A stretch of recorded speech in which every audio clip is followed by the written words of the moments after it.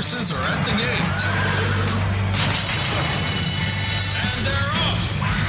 Welcome to Winning Ponies. With the weekend coming up, this is the spot to be for news, handicapping, and spotlights featuring the winners behind horse racing today. Now, here's your host, John Englehart, racing's regular guy. All right, welcome to another edition of Winning Ponies. So happy that you joined us. I hope everything is going well in your world. I know if you're out west, it's a little bit nasty out there as far as the drought and the heat.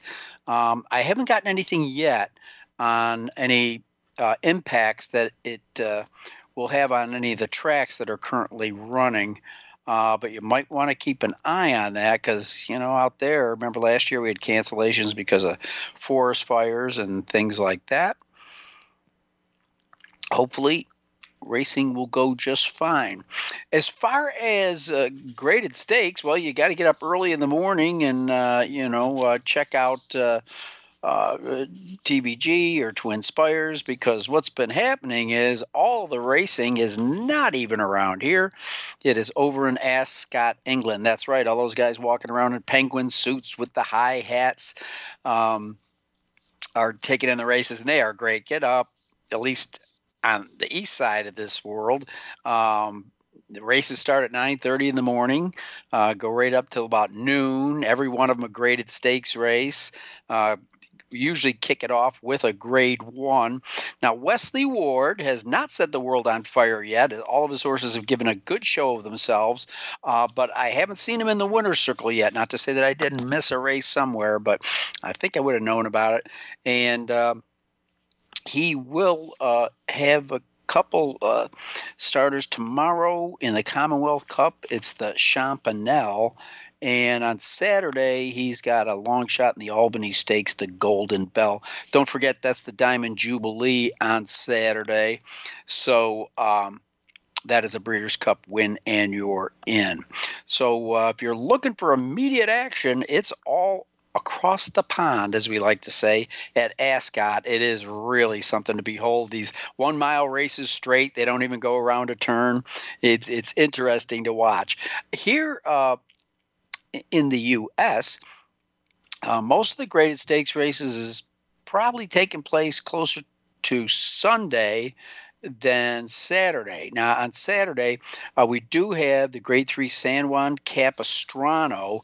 That is at Santa Anita. They've been running that race forever, and you better have good lungs because you're going 1 3/4 miles in this $100,000 race. And this is interesting. No big standout. Look for Acclimate probably to be on the lead. Just got caught by award winner in the Charlie Whittingham last time out. But a lot of these horses, Warden Jerry, Astronaut, Red King, Acclimate, they've all taken turns beating each other. So once again, sadly, only a half a dozen go into post for the $100,000 Grade 3 destination.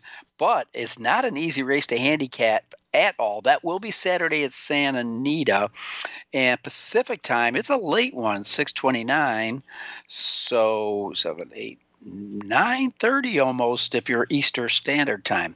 Now, also on Saturday in the 10th race, the Roxalana Overnight. That's right. It's not a graded stakes race, but it is an overnight stake. And this one should be a very interesting race. Made the slight favorite is Sconsin, who just came out of a win at the Winning Colors at 6 furlongs. The Roxalana will be 6.5. Tyler Gaffleone will be in the saddle for trainer Greg Foley. Also getting a lot of backing, I would think, would be Bell's the One, winner of 7 of 17 starts. Corey Lannery, regular rider, will be back in the saddle for my buddy Neil Pessin. So this horse is always there. He ran in last year's Winning Colors and took it by 3 lengths, but did not meet Sconsin yet. So Sconson's looking for bigger and better things down the road. So that's probably the one you might want to key on top. But after some of the upsets we saw last week, don't throw out Bell's the One. And then on Sunday, It's the Grade 3 Poker, and that is at Belmont Park. They're putting up $250,000 for 4 and up. Hard to say that there's a huge standout here, but luckily, a decent little field. We got 9 going to post in there. It's 1 mile on the turf, including 1.4 millionaire Raging Bull, who will break from the inside with a jockey by the name of Irad Ortiz. That's right, Irad Ortiz, who was injured in a spill, got cut up a little bit when he got stomped on. He's back in the saddle, and good news for everybody. He won the 3rd race at Belmont Park today from 4 mounts. So that's kind of some of the action you want to look. But the bottom line is this doesn't matter where the action is, what level race, we got it for you with our easy win forms at winningponies.com. Let me just give you a couple of the recent winners because they can happen anywhere. How about I give you the Finger Lakes result? This was just 2 days ago. A 50-cent pick 5 that we gave in the easy win forms paid $1,623. Let's go as far away from Finger Lakes as you can to Golden Gate. Just a couple days earlier, a $1 super high 5 paid $2,125. And how about in the middle of the country, Arlington Park? Get it while you can. We still don't know what's going to happen with Arlington. This was 5 days ago. We pulled down just a 20-cent pick 6 for over $2,300. Now, Arlington, it's still like going to a circus trying to find out what's going to go there. The balls are juggling. The newest player in the ring is the Chicago Cubs. Not sure what they want to do with it. I don't know if they'd use it as a training facility or if they'd continue it as a racetrack. The thing is that may come with a gaming license, which is going to be a nice kick in the butt. Of course, there's always been threats about moving to Arlington Heights. But whether or not that will be seen, we will find out. Again, a little side note there on our Arlington Park. Now, who are you going to be talking to today, John? Well, Terry Meeks, who's been on with us on several occasions because he is the main man at the Jockey Guild, and he's been president and CEO. Oh, I added a couple weeks there, but we're talking 14 years. I'll check about that. He'll join us for the first segment. He has just an amazing pedigree, shall we say, for doing what he does, and he does a great job. Now, lately there's been a lot of headlines when the Jockeys Guild informed its membership that starting on the 1st of July, Monmouth Park jockeys will no longer be covered by Guild insurance policies. And he's going to clarify that for it, but as I understand it, Monmouth is considered a dangerous situation, just like there are some tracks south of the border that the Jockey Guild does not, shall I say, recognize as places you want to be insured in because there's more of a chance of you getting in an accident. They have determined that Monmouth is like that because of what is going on with the whip. I'm not going to tell you all that. That's why we brought in Terry Meeks. He's going to clarify it for you. And then a guy that you just have to give a tip of the cap to, jockey DeShawn Parker. DeShawn was on a couple years ago, but he's really coming off a roller coaster year. On the downside of the roller coaster, he lost his longtime agent, but most importantly, he lost his father, who was North America's first black steward in the country. He, of course, plied his trade in the state of Ohio, where DeShawn Parker's won his fair share, but he did so much riding. Billy Johnson, just such a great agent when he was with us. It's sad to lose him. He was a guest on the show several times. They were leading riders from West Virginia to Texas. Try to figure that out. This guy knows how to be an agent, and most importantly, DeShawn Parker knows how to ride. But on the good news side of things, let's not get maudlin, John. DeShawn Parker was named the winner of the 2021 Wolf Award. And any jockey you've talked to that's won the Wolf Award will say it's the best trophy they got on their mantle because it was voted on by their fellow riders. All right, now, we didn't have a graded race on Sunday at Monmouth, but we did have a really interesting stake, and that was Monmouth's Pegasus. Mandaloon, who could be elevated to the winner of the Kentucky Derby, got the job done, but it wasn't easy. Came out of the gate kind of awkward at 1-5 and only had 4 rivals, but he was squeezed back to last and trailed the field as they went around. And then all of a sudden, Wayburn looked really, really salty on the turn, but Mandaloon was making progress and got up beautiful, energetic handling from Jockey Florent Jarroux. So got pinched at the start, overcame it. Mandaloon, is he the best in the country? We will find out.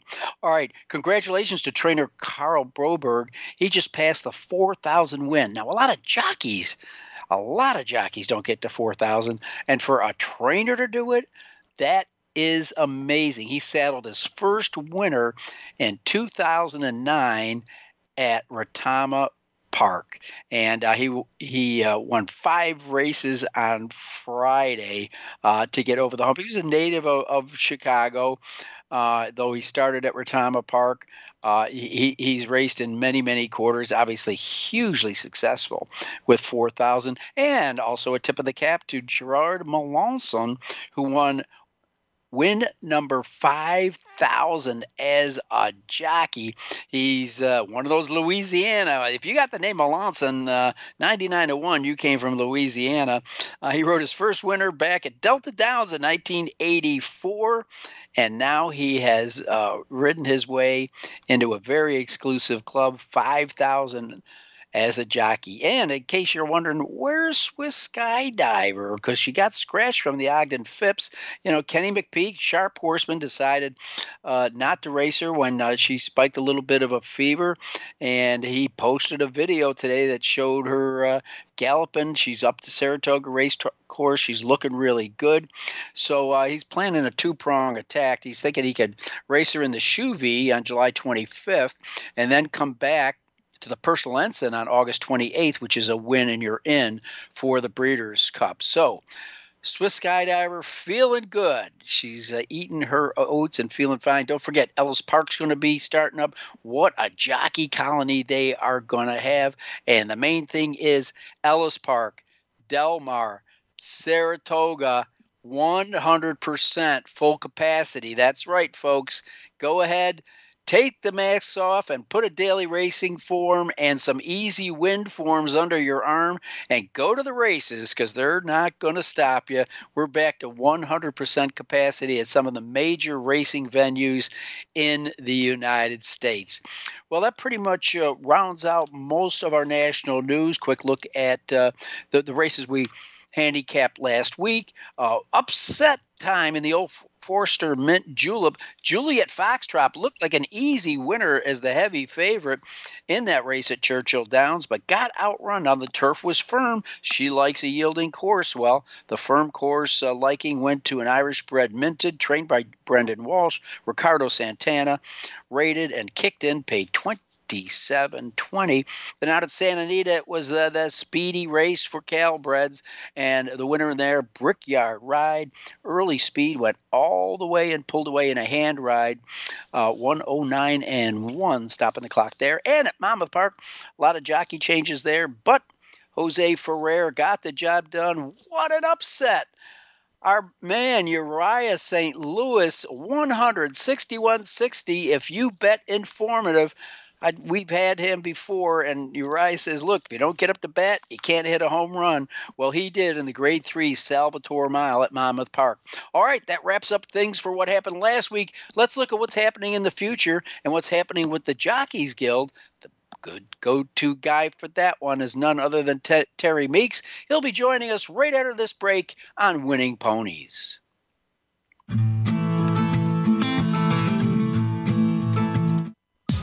Streaming live.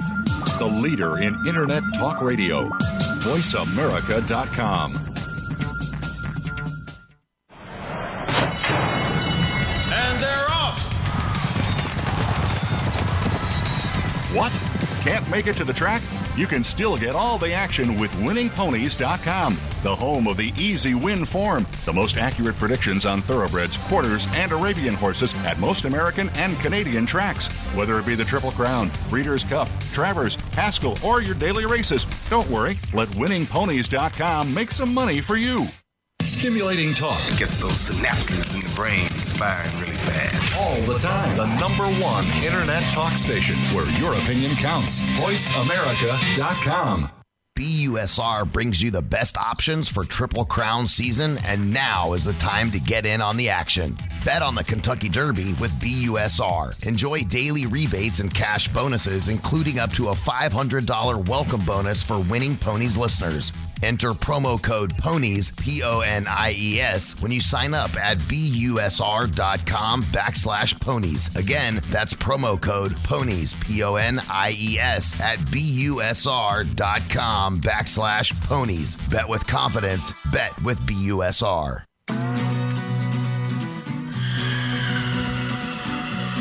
You're tuned in to Winning Ponies with your host, John Englehart, racing's regular guy. The phone lines are open and are toll-free, 1-866-472-5788. Or send us an email at show@winningponies.com. John and our guests are looking forward to hearing from you. Have any tips or comments you'd like to share? Any questions we would be happy to answer? Contact us. Now, back to the show.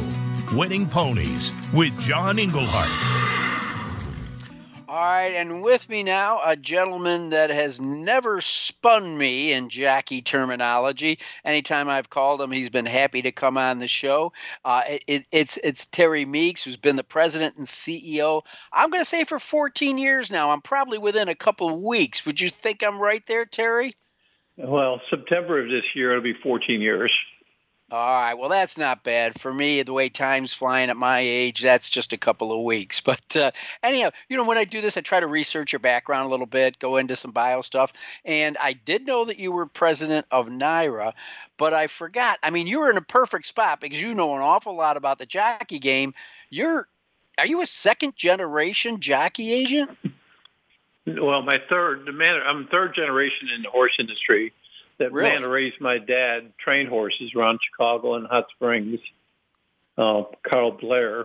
And my dad his real name was Meyocks, but he was raised by Carl Blair at Paul Blair. And my dad was an agent for over 50 years, and he had Irving Fires' book for 28 and a half years, and Herbie Hinojosa, and John Heckman, and Wendell Eads, and Steve Kaufman when he had the bug. So, where you work. So. Were you just a kid kind of kicking around the backstretch with your dad, or how did you pick it up? Yes. No, I was with my dad because my dad was gone half the year, whether it be in New Orleans or Kentucky or Florida. And I stayed in Chicago and went to school. I was the only child. So anytime I could be with my dad, I was with him on the backside and, just hanging around with him. And it was, rewarding, to say the least. Yeah, I guess you were kind of homeschooled, huh? Yep, most definitely. I was raised for the game, and I knew when I was going to high school and college, I knew I didn't know what I was going to be doing in thoroughbred racing, but I was going to be doing something. Oh, that is great. Well, you've certainly rose in the ranks quite accordingly, but it gives you a very personal insight into what goes into being a jockey, and not just going into getting them on the best horse and winning races, but all the things that can happen. I'm sure both you and your father lost riders for a period of time due to health reasons and the things that can happen on the track. And now for almost the last 14 years, you have picked up the banner of trying to make sure that A, they don't miss any days at the races, and B, if they do, they're very well cared for if they're members of the Jockeys Guild. Well, the one thing before that, I've got two sons. One's a mutual manager at Prairie Meadows, and my other son's Kevin, who is a Jocks agent. and going through it. And he's got Edwin Gonzalez now at Gulfstream, but also he's had Christian Torres and George Chavez and basically Luca Panici. You talk about jocks getting injured or did tough breaks. Luca's been injured twice last year. With the COVID. Christian decided last year not to ride during a period of time. So it's a tough game. And, and you're asking about what goes into mentality of the riders, and it's really difficult. One, it's dangerous. The jocks know the risk. A lot of jocks have said to me that they'd rather to die than be paralyzed. Yeah. But also, it's, when you only win, good jocks win 18% of the time. So you're basically losing 82%. That's 80 to 90% of the time you're losing. So then you're dealing with depression. You're not positive. You're getting taken off of mounts that you think you're working horses in the morning and don't get to ride them in the afternoon. So it's really difficult. And basically you got the ambulance chasing you. That's the only, sport the ambulance follows you on the track. So it's dangerous, but it's also, a major issue that you have to overcome, mindset wise. Absolutely. I was at the track yesterday talking to a good friend of mine who's been a leading rider a couple tracks, and he said he was going to lose the mount on a couple stakes horses because an owner called him and wanted to chat. And the trainer called him up and said, "Hey, don't be talking to my owners." And he's like, right. "Hey, the guy called me. What am I supposed to do? Insult him by hanging up?" And he says, right. This guy calls me, every couple of weeks for no particular reason. And the trainer got mad at him just for answering a phone call. So it is crazy ways that you can lose it. But the Guild's done so much in, getting out in front of. You guys already know the risks and what can happen, but I've had on some of the doctors you've worked with as far as working on the headgear. But there's kind of a new thing that I read about. I'm going to say about a week or so ago. It's called the Head Check program, and as I understand it, and you'll correct me, I'm sure. Basically, it's to try to give racetracks a heads up that, by the way, when Joe Smith shows up tomorrow, I just want to let you know he was in an accident 2 days ago at another track, and you need to have him checked out. Is that it in a nutshell? Is that you're kind of, waving a flag, trying to warn him that, hey, you need to know that this guy was in, some trouble recently, physically, and we wanted to have you keep an eye on it, or you explain it to us. What is the Head Check program? Well, the Head Check is a variation of what we try to do the last 10 years in working with the Jockey Club and the Jockey Health Information System.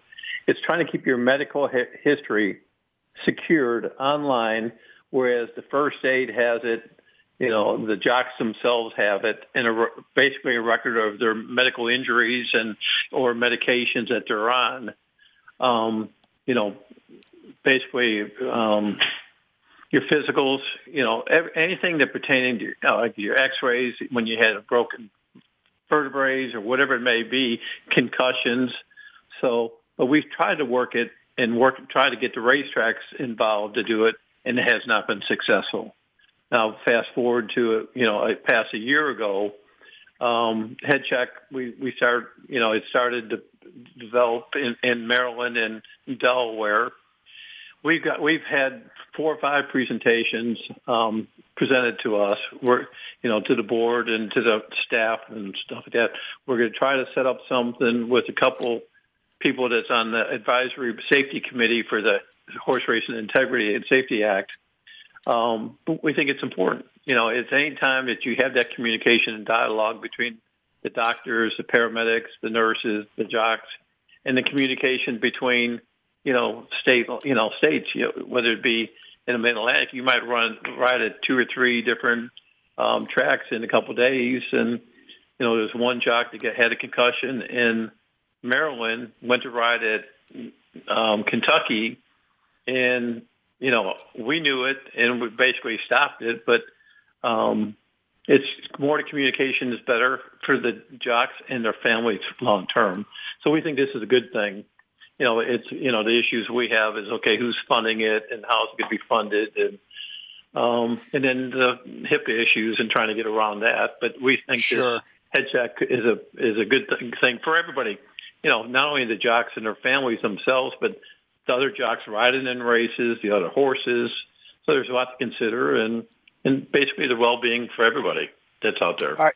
We're talking with Terry Meeks, the president and CEO of the Jockeys Guild. Now, the 800-pound gorilla in the corner is the headlines that are kind of taking your, or shall I say, the Guild's a recent action into the June 7th letter that told membership that starting July 1st, the Monmouth Park jockeys would no longer be covered by the Guild insurance policies. At first reading, you go, "Hey, what do you mean? These are supposed to be their members." But it's what I understand is that it all goes back to, and something anybody that listens to this show knows how I feel about trying to restrict whips, that the fact that they have been so restrictive on their whips, I just found out from a jockey today you can't even show one to a horse, is that that they're not getting any money coming in because there's no per mount fee. But so basically,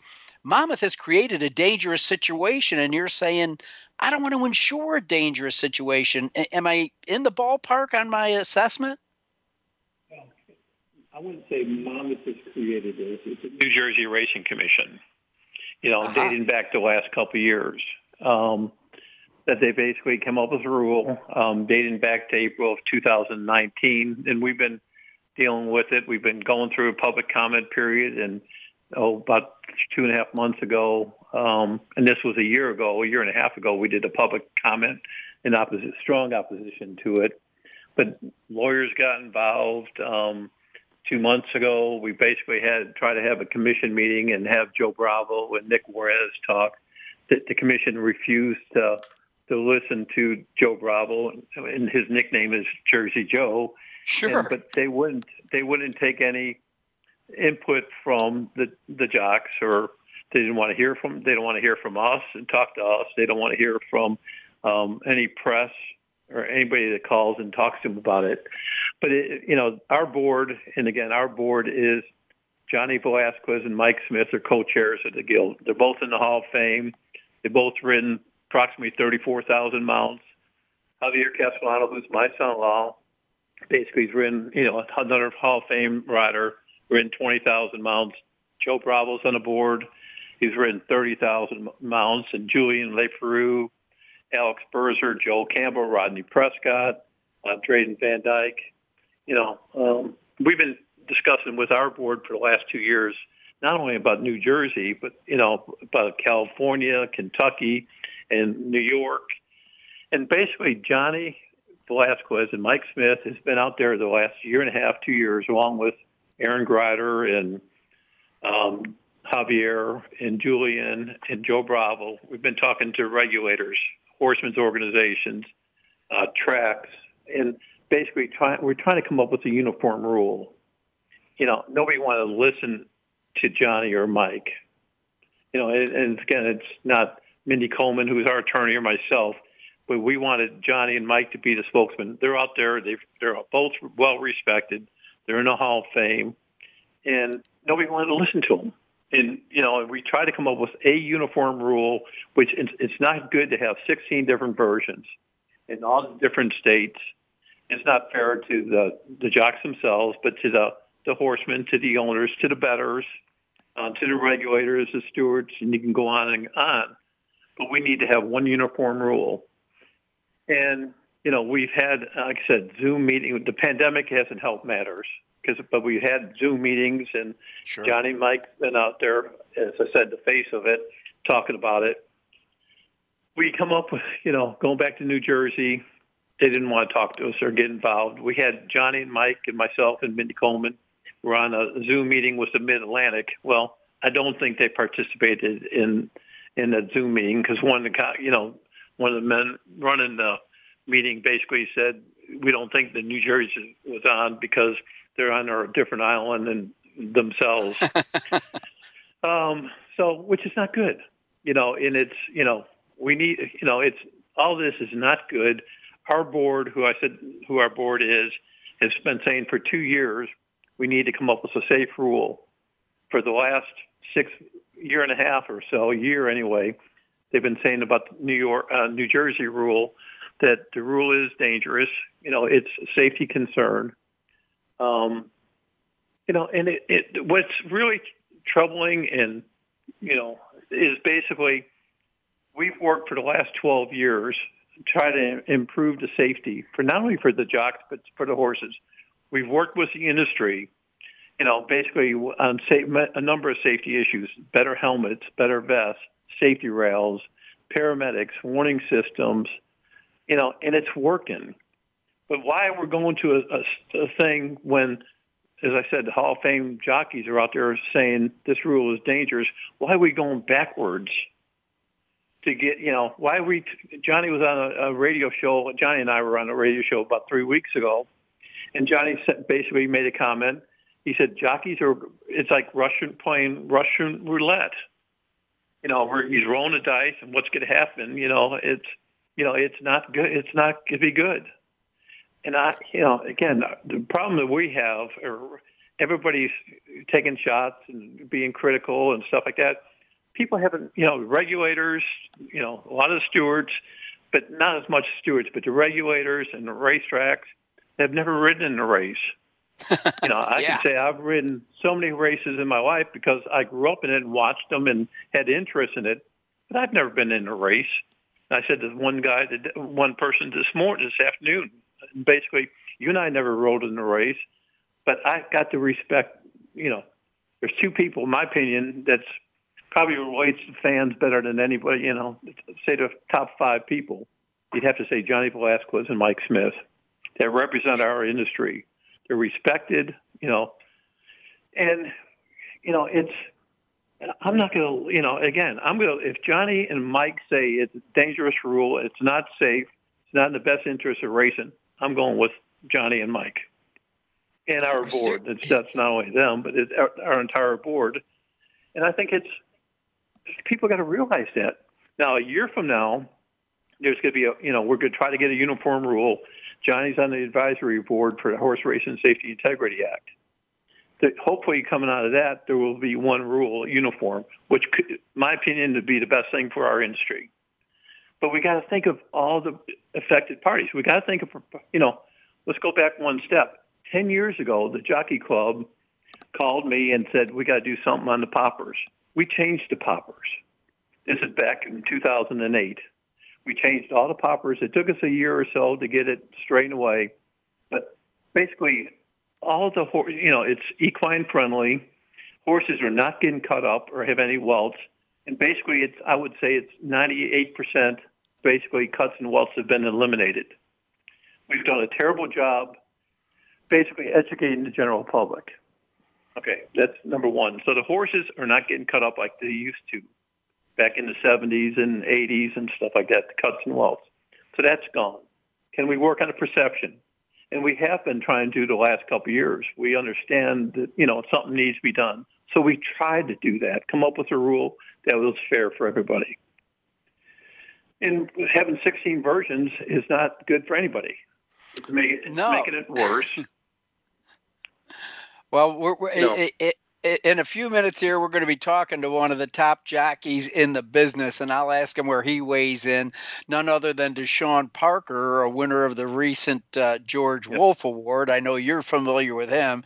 So Let me get his read on it. And Terry, I may be calling you back sooner than you think because there's so much to talk about on this, and we'll see what shakes out in the near future. But, keep doing what you're doing. You didn't come out of some ivory tower and all of a sudden become the president and CEO. You worked your way up. You had dirty boots. You watched your dad do it as a kid. You've been an agent yourself, and you know what these guys go through. And a tip of the cap to you, and keep doing what you're doing because my favorite athletes are jockeys, Terry.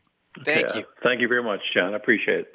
All right, that was Terry Meeks. Going to take a quick break, and really looking forward to having DeShawn Parker, the recent 2021 George Wolf Award winner, with us here on Winning Ponies.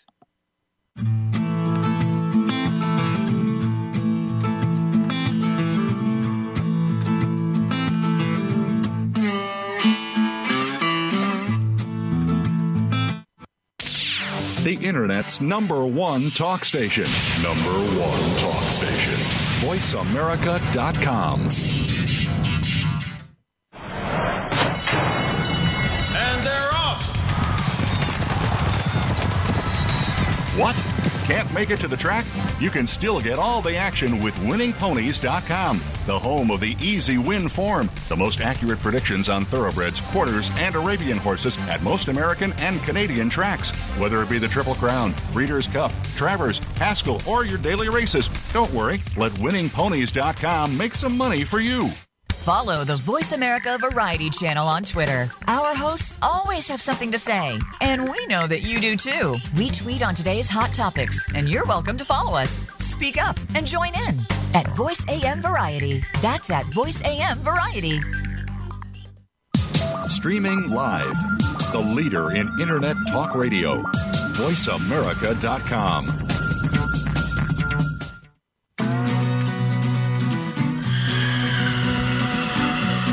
You're tuned in to Winning Ponies with your host, John Englehart, racing's regular guy.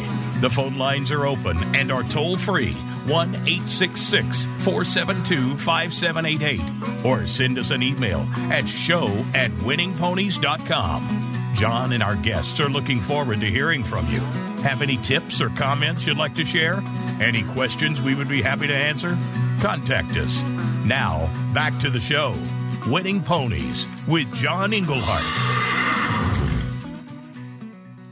All right. Well, many, many moons ago, I told you that if you took out a dictionary and you looked up the term class act, that in there you would see a photo of Daryl Parker. Well, who knows? As time goes on, that class act photo might be replaced by his son, DeShawn, who certainly is a class act. He's a great representative of what's good in riders in the world. He's hardworking. He's a family man.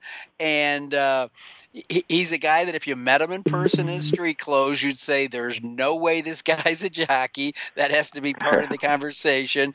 But DeShawn, it has been quite a year for you on many levels, hasn't it? No, it's been a hell of a year. It's been a lot of ups and, some downs. But, I mean, we're getting through it, so we're just handling it, as best as I can.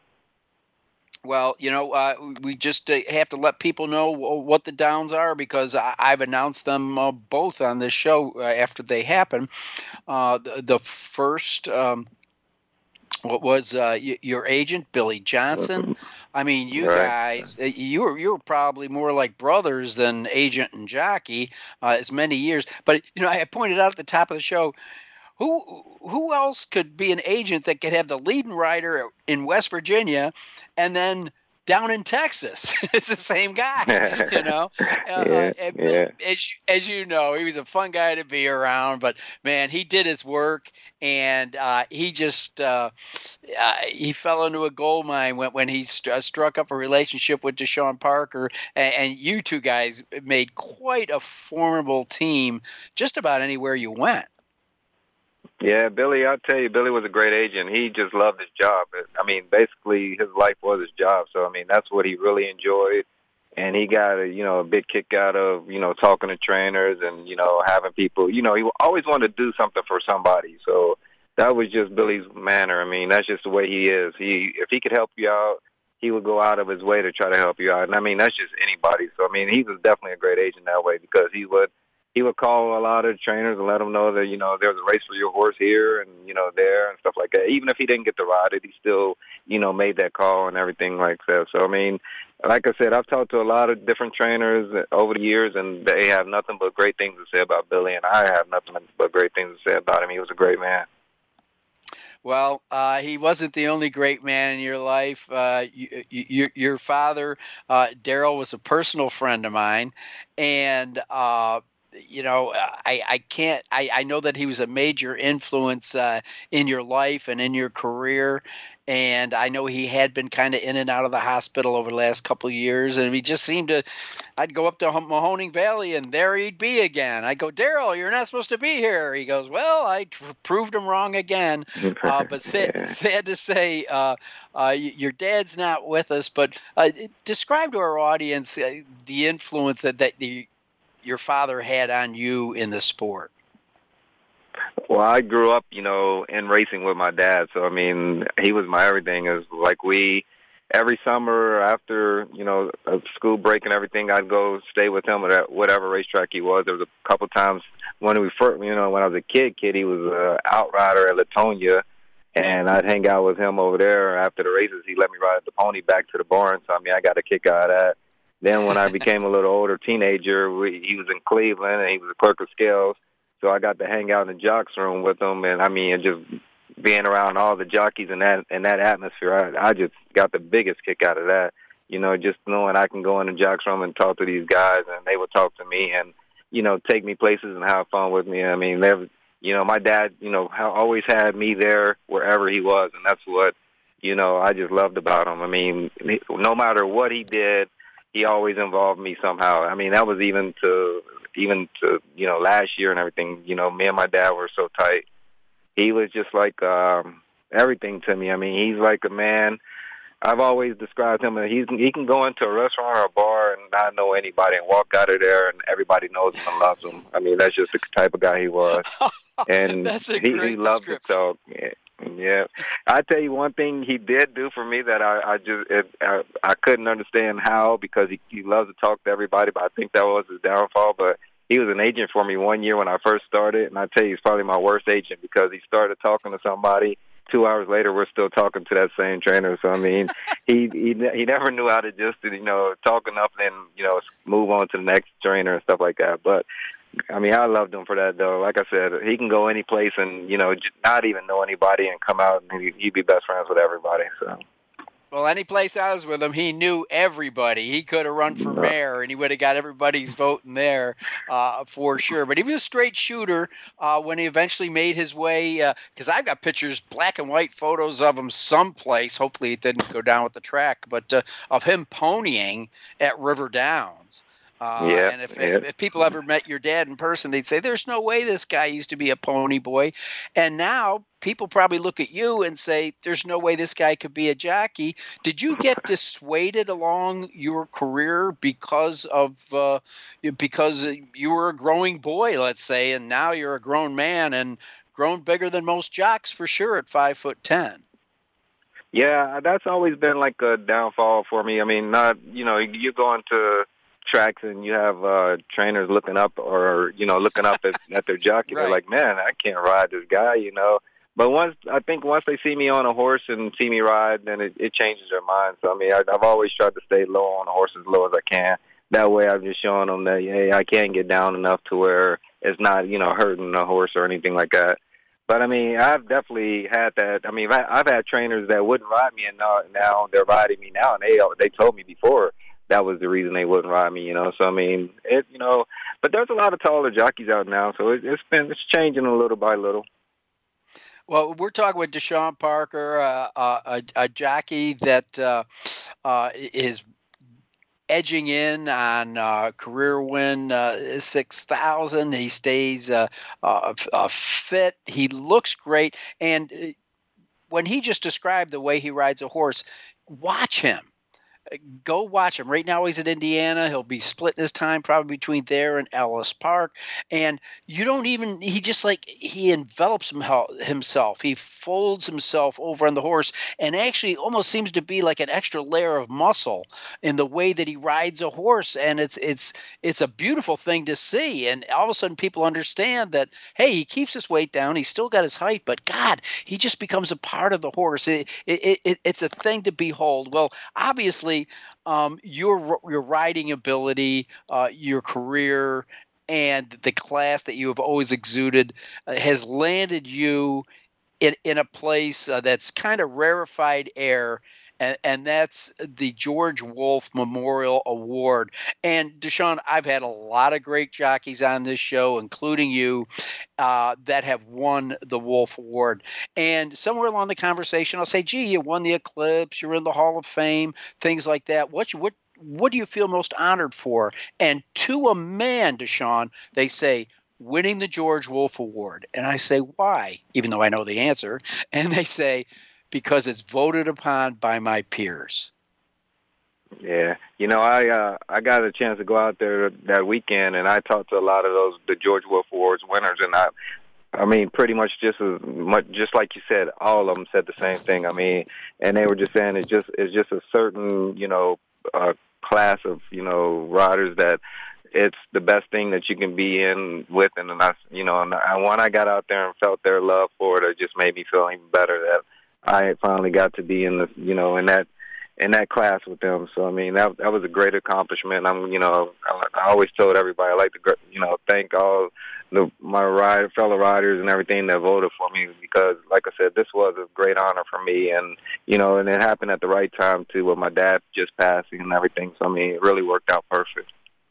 Now, DeShawn, you told me this story because this is another guy that I've watched ride for years, and I really respect. But because of COVID, he kind of disappeared, and that's Louis Quinones, who rides, kind of in this Ohio Midwest area. He moves around, doesn't really matter like you. Wherever he goes, he's one of the top jocks. But you kind of made sure that you brought Louis along for the ride in your Wolfe Award, because he was an award winner too, but because of COVID, it was never really recognized.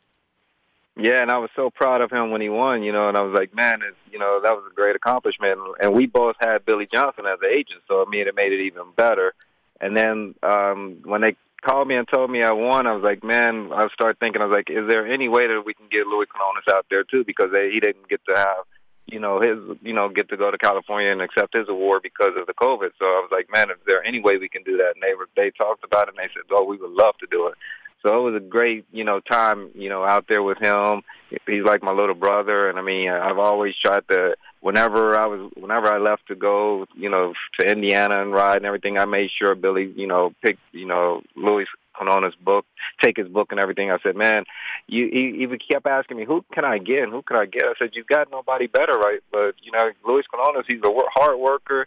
He can ride. He just needs the opportunity. And Billy, took him on, and they just went from there. And like I said, they were, battling for leading rider in the nation and everything. And he was, working hard. He, riding different tracks in the morning, and, working in the morning, riding in Thistle, riding in Mountaineer. I mean, he was doing what I did when I was, trying to, win the title for leading rider in the nation. So I just, whenever it came that he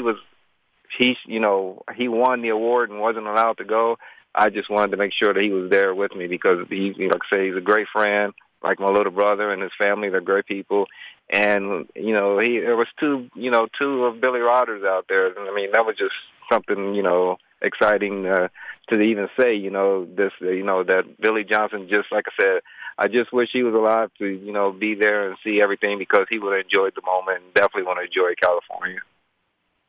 Well, in these times that we live right now, particularly over the last 2 years or so, I think that America as a whole has opened their eyes to a lot of things that Black people have brought, to the history of the U.S. and what you have brought to the history of racing. Because if people go back and do their homework, they'll understand that in the earliest days of thoroughbred racing in the United States, it was dominated by Black jockeys.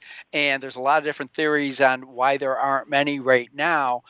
But you just make a great representation. I think maybe the young riders that might want to do it. But I just think that DeShawn, it came at the right time. Do you have any feeling along those lines? Yeah, I mean, like I said, we are definitely the minority of the racetrack now, or we used to be on the back, or when you went on the backside, you saw a lot of Black faces and everything. And now you don't really see too many Black faces on the backside anymore like you used to. And I think that's kind of hurting, everything with a lot of riders coming up in the game, because when we were, like I said, when I was growing up, I was always on the backside and, loved seeing what I saw. Seeing the races and loved seeing the jockeys and loved doing, everything about everything, the racetrack itself. It's just, I loved it. And I think once you're not really there anymore, if you don't have, your family on the backside, and for them to see it, that they're not really seeing the excitement that you've always, seen in it. So I think that's what hurt us a lot, too, about, a lot of black faces and, riders coming up in the game anymore now. No, but I will say, if you think about it, and people need to step back and look at just about any jockey colony, it really is an amazing blend of, international competitors. Not just guys from different part of the U.S. I mean, you've got the great Eureka Rosa da Silva that came from Brazil, and of course Johnny V and some of the great jockeys that came from Puerto Rico, and some of the excellent Peruvian riders like Edgar Prado. It really is a wonderful blend of the world behind those jockey room doors. Oh, for sure. And and plus, a lot of those, jockeys coming from different places like that, they go to a jockey school and, they're really into it from, as babies pretty much, So, I mean, they are really, I guess, growing up in the situation more than we are over, in the U.S. anymore. Like I said, when you're in that field and want to be around the horses and everything, you're just going to love it. But if you're not around them and not seeing everything, day to day, everything that you do with them, it's kind of hard to, try to explain to people, our lives and everything like that without, seeing it and being in it. So it's just hard to get, black jockeys, going again unless we get them back on the backside again, get the, black people back there working and get them back there getting into the game again. Well, I know a lot of those Louisiana families are second and third generation. Is there any chance that one of your two children might take an interest in racing? I think I know the answer. My oldest son, he says it all the time. He would love to do it and want to, but when he was younger, he started trying to work out a lot and bodybuild and stuff like that. So he's all muscle now. So there's absolutely no chance of him doing it. My youngest son, he's the spitting image of me. He's kind of a little shorter, but I mean, he's tall and skinny just like I am. And he has never had told me or shown any interest in being in horses. So I can actually say I'm one of those people that didn't have my kids on the backside. So I lost them there too.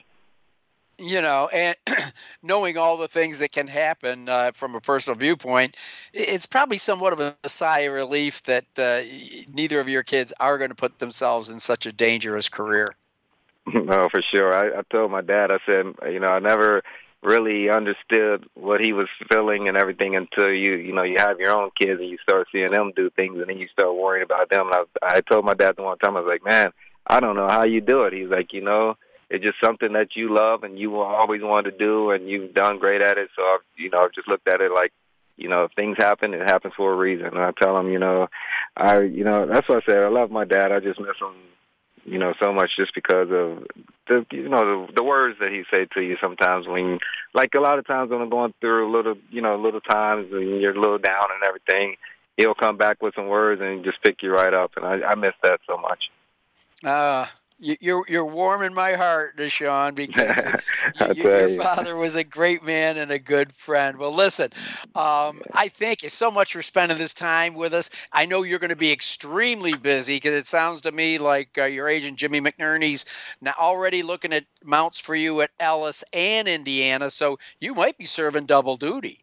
Jimmy, he's always out there working hard, so no telling where I'll be with Jimmy. It's going to make for a long summer, but I know it'll be a great one for you. DeShawn Parker, thank you so much for spending the time with us tonight on Winning Ponies. Thank you. I appreciate you having me on again. I definitely appreciate this. All right. Thank you very much. That was DeShawn Parker. And I want to thank Terry Meeks. I want to thank you for listening. Remind you, pull down those easy win forms. There's lots of big winners out there waiting for you. Thanks to my producer, Josh. I'm John Englehart. Remember, bet with your head, not over it. Thanks for listening to Winning Ponies with John Englehart. We hope the information from today's show will benefit you at the next post. Join us for more insight next Thursday at 8 p.m. Eastern Time, 5 p.m. Pacific on the Voice America Variety Channel. Also, look for our weekly newsletter. Have a great week, and may your photos always be winners.